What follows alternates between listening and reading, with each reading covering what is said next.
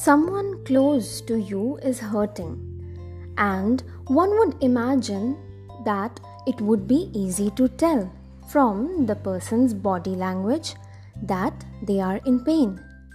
However, actually detecting when someone is in pain from their body language is not that easy.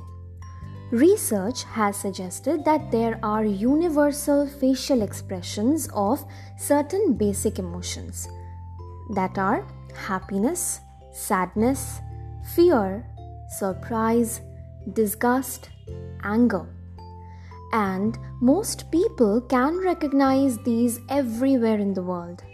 But what about pain? Is there a universal facial expression associated with pain? Well, research on this topic goes back to the ancient Greeks. Hippocrates, the father of medicine, suggested that his students look first at the patient's face to detect pain. Charles Darwin, who argued for universal facial expressions of emotion, believed there was a pain face, but subsequent research hasn't found the definitive face of pain. So why might you not recognize that a partner or loved one is in pain? So there are several reasons for it. Number one, there are social norms that pressure people to try to cover up strong emotional expressions. Because pain is a negative emotion, people may tend to try to hide their pain.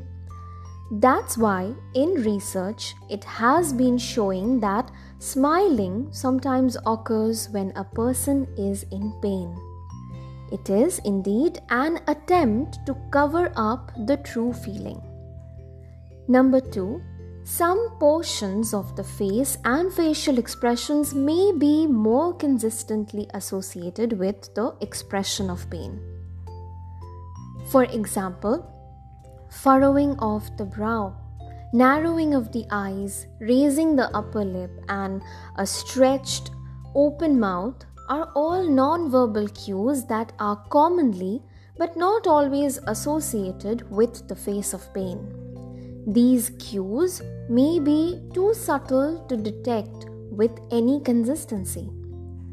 Number three, recent research suggests that we may miss the cues associated with pain and mistake them for another negative emotion, such as anger or displeasure. That may be why, when interacting with someone in pain, we come away thinking that the person is irritated or upset by us. Lastly, number four, research clearly shows significant individual differences in people's ability to read others' body language. In many cases, we may either ignore obvious cues that someone is hurting, or we may see another emotion like she's smiling, so she must be happy.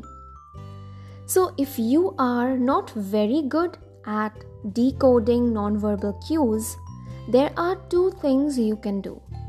You can work to develop better decoding skills, and it's not easy and definitely takes a lot of work. Or you can remember to ask questions when you detect that something's amiss.